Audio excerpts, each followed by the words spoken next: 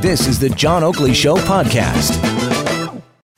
And away we go with the panel show every weekday afternoon at this time here on the Oakley program. Topics worthy of discussion for Pizzaville, pound 3636. Let's introduce the panel. Mike Van Soelen is a principal at Navigator. Hello, Mike. Happy New Year. How you been? Doing really good, John. Great to see you. Likewise. Adrienne Batra, editor-in-chief of the Toronto Sun. How's Adrienne? It's a great day for talk radio, John. You know that for sure. And Kim Wright, NDP VP at Hill and Knowlton. Are you an NDP VP?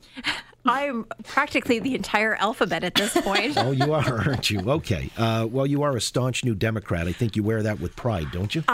Since I was 13 years old, yes. Really? She's one of the reasonable ones, though. Oh, yeah. There you go. Did you feel it necessary to run interference for her here? Well, I wasn't going to lean on her or anything. We got each other's back. Okay. Well, that's good to know. You're in good company then. Kim Wright, thank you for coming in as well. You know, I've got to ask you about something off the top here because we talked about it in hour one. And it seems like now that we're into the new year, new rules of engagement when it comes to trying to address impaired driving have come into force. And it was theoretical until some people started being stopped and asked to give breathalyzers, and they feel without any probable cause or reasonable cause. And to wit, earlier today, Kelly Cutrera was talking to a gentleman in Peel Region, Art Lighttowler, who says he's worried because he was stopped by the police there and asked to give a breathalyzer while returning empties to the beer store. Apparently, this was the criterion of evaluation for the local constabulary, and he's worried about the power that police wield in these circumstances. It's almost like a Nazi Germany again. I mean, you know, are we not? Can the police now just watch what we're doing? So basically, after that, I will never go back to that same beer store, and I will never take back 3 cases of beer. It'll always be just 1. Well, there you go. So basically, the unintended consequence is recycling is going to be hurt in this equation. But let me ask you, Mike Van Soelen, is this indicative of too much police power, or does it make sense in the context of trying to stop impaired driving? As soon as you go for the Nazi Germany comparisons, you lose me pretty quickly. I'm not sure what reasonable cause has ever been required. I mean, when you go through a ride program, other than you happen to be on that street in that moment and going past the ride check, you have to do a breathalyzer if they see fit. Well, if they see fit, but if you say, no, I haven't been drinking, more often than not, they accept that unless there is reasonable cause. Here, this guy, he had not been drinking. What did they see the 3 cases of beer in the back of his car? He did, yeah. The cops saw him bringing back 3 cases of beer and surmised that the guy must have a problem. I don't know. Look, there's no place for drinking and driving in society. I don't like the idea of unlawful sort of search and warrant and pulling people off willy-nilly, but I think this is some discretion we have to leave to officers to handle. So you think the trade-off's worth it? How about you, Adrienne? Yeah, I think so, too. I think would just reiterate what Mike said. I think it's quite reasonable. I get why this guy is fussed, though. I mean, I've hosted a number of Christmas parties over the last few weeks before the break, and if the cops pulled me over and saw how much booze was in the back of my car, they'd be hauling me off to rehab at this point. But I think that there's just at Christmas. But she's a great host. Yes, Thank she you. is. I am. Sounds it. Yeah. Well, we also did celebrate my birth month in November, in fairness. So, but I think this is one of those sorts of situations where we do leave the discretion up to the police officers. And frankly, I think they get it right most of the time. All right. So you're willing to cut them some slack? Yeah, absolutely. Okay, so it's not Nazi Germany redo or anything like that, according to you, Kim Wright? No, absolutely not. I mean, I want the police to have discretion to make judgment calls where we're not talking about racial profiling or any of those types of things, but what we're talking about here is making sure police have the tools that they need to pull over people who are potentially drinking and driving, potentially under an influence, suspicion of that, but more importantly, and where I think we're going to see over the next coming days and weeks is really the amount of people who will be pulled over for distracted driving, and those fines have gone up, and the consequences of that. And I think that's actually so valuable that we're finally getting to the point of this. That may well be, and we'll wait for that one. But I just wanted to be focused on this because the gentleman in question feels that this was an abridgment of his privacy rights. And, you said this isn't exactly like racial profiling, but it is profiling of a sort. And so, it's also been drawn to my attention by some naysayers or critics who are saying white folks are finally getting all fussed because finally they're being stopped for no good reason by the police, and we blacks have had to feel that sting, the indignity of it and humiliation and so on and so forth. So is there a correlation between, say, carding and being stopped here without any reasonable grounds? I think there needs to be reasonable grounds when the police are pulling over. I don't know whether this gentleman was coming out of it doing fishtails. I don't know what he was doing. No, he wasn't. He was basically carrying 3 boxes of beer empties and some wine into the beer store. Having not seen any sort of tape one way or another, he may. I know there are lots of people who get stopped by a ride check and say, "No, officer, I haven't been drinking at all." So I have no idea, and I wouldn't want to cast aspersions on this gentleman, but I want police to be able to have the tools that they need to take people off the road who shouldn't be on the road, give reminders to everyone else that people are paying attention to how you carry and conduct yourself in a vehicle. And let's keep in mind that these are vehicles that can kill people if run There's more to properly. this story, don't you think? There's more to this story. I have a very hard time believing that they just randomly pulled this guy over or, had a conversation with him because he's carrying empties into the beer store. Like, it just does, something is very much missing here. Well, there may well be, and soon Maybe as he smashed a few of those empties back before he went to the beer store. Well, if you're drinking empties, you're not really getting a buzz anyway. You should know. You're the one with a trunk full of hooch. I have no idea what's in his travel mug. I couldn't tell you, but let's give people the benefit of the okay, doubt. well, here, let me then Presumably he did. Did he do a breathalyzer? Yeah. Yeah. And he felt it was a personal affront. But here's the thing. Look, on Sunday, yesterday, in the beach, 2:30 in the afternoon, you've got a shootout, 2 parties, the cars that were involved, an SUV, an Audi SUV, and a Mercedes. And I'm thinking to myself, now hang on, do we start profiling gangbangers based on certain vehicles now? I think we have. I think in the past we have, for sure. Absolutely. But the insurance companies have been doing it for years. Well, okay, then you're saying that's valid to do. I'm not saying it's valid. I'm saying it's happened.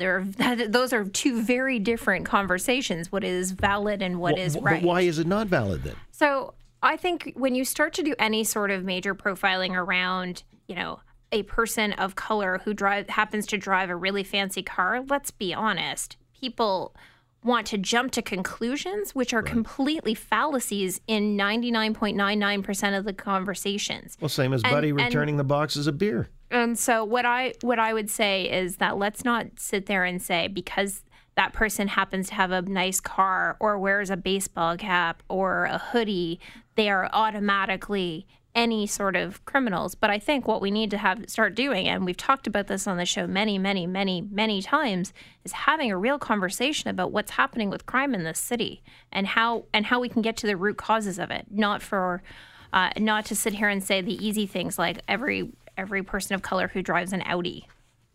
Well, okay, except that this happened yesterday. I mean, It may reinforce a certain stereotype, and I don't know. We're going to be pulling over a lot of doctors then. Well, you might well be. Is this now something that's changed the equation in how we perceive gangbangers?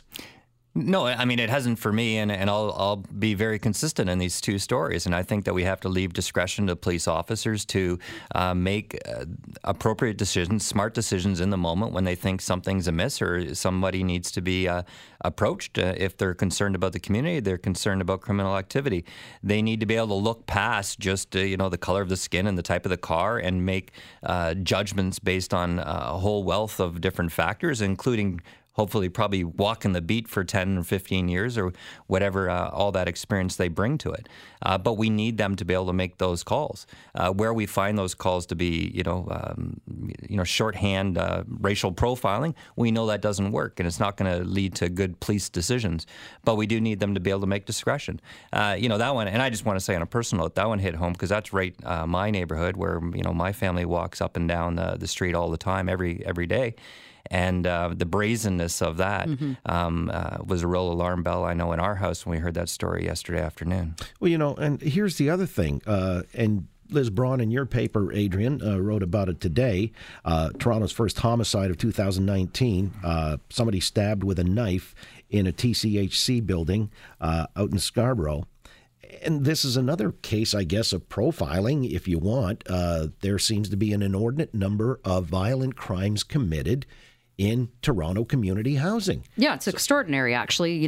So how do we stop that? How do we address that without seemingly profiling people who live here or stigmatizing people? Well, I don't think you're profiling people if they've been convicted of a crime and they're the ones that are basically terrorizing the neighborhood and terrorizing those that are, wanting to live an honest life, and regardless if it's a community housing or not. You kick them out. That's what one of the priorities of this new city council should be, is addressing and tackling that issue at TCHC specifically in order to allow those law-abiding citizens, and there's vast majority of them. Well, how come it's so hard to kick them out? Well, exactly. That's an excellent question. That next time you have the mayor on, ask him that question. It shouldn't be that hard. There's a new board. There's a new council. This is new-ish council. This should be one of the absolute priorities. When there was that tragic Danzig Street shooting that happened in the city a few years ago, and there was other rampant crime happening within Toronto community housing areas. The windows are broken. The video cameras, none of them conveniently ever work. These are the things that have successive city councils and boards have failed those that are living in community housing to address those issues and address the crime, where so much crime in the city, sadly, starts from there and spreads out. Well, disproportionate number of crimes are committed in TCHC buildings. I mean, some of the people there feel stigmatized, the law-abiding types. So how do you get rid of this blight or this scourge? Kim Wright, is Adrienne right? I mean, get in there, boot them out, weed them out. Or is that going to be considered somehow discriminatory to do that? Let's start with, and Adrienne made this point, the vast majority of people who live in Toronto community housing are really just people who happen to be people who need community housing. They're poor. They happen to be immigrants or not, or they just happen to have not had some of the supports that they've needed. We need to have, as I've said repeatedly, a robust conversation about what are the root causes of crime, how do we get at them, and what changes do we need to make sure that all of our housing stock, community housing and otherwise, are safe.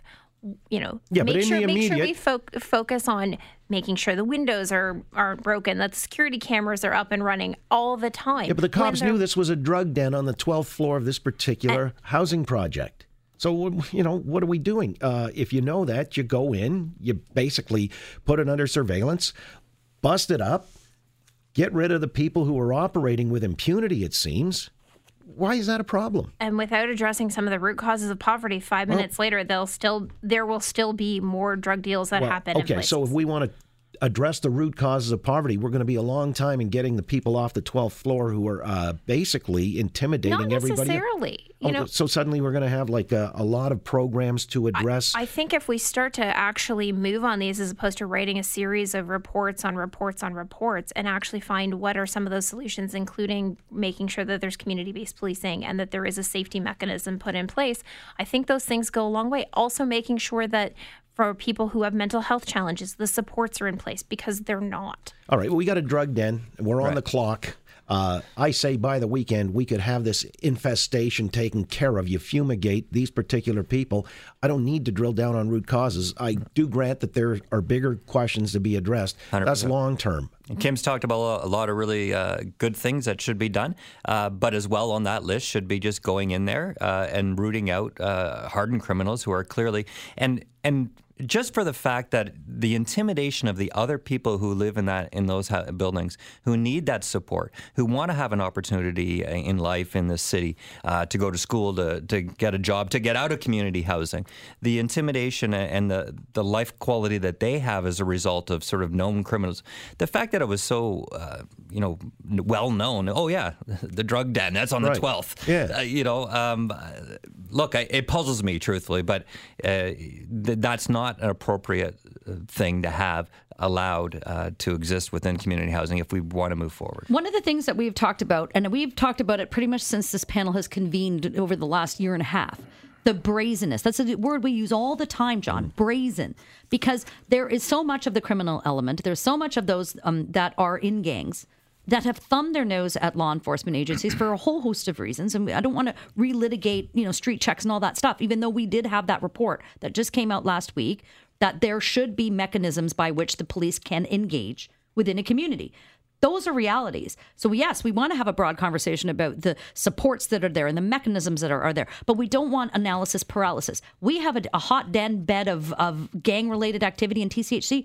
Get them the hell out. Period. All stop. And you're going to do a bigger favor, not to the community at large, but to those individuals that are living in TCHC, that want to raise their kids in a safe environment, that want their children to have a future. Those immigrants, those that are marginalized, those are the ones that it hurts the most. By the way, if you have, say, a young man gangbanger who's been implicated in this kind of behavior, do you kick the entire family out? Well, that might have to be a reality. That might have to be a reality. Okay. It may not sound fair. Right. I think every situation is What's not it fair is what about it it? is. Well, I mean, are you going to kick out the little brother that is not doing a darn thing because the family his older has a brother role or of sister or whatever? responsibility. Doesn't the family have a role of responsibility about the parents or parent? Whose name's on Well, the sure. lease? Probably a lot of questions. There you are.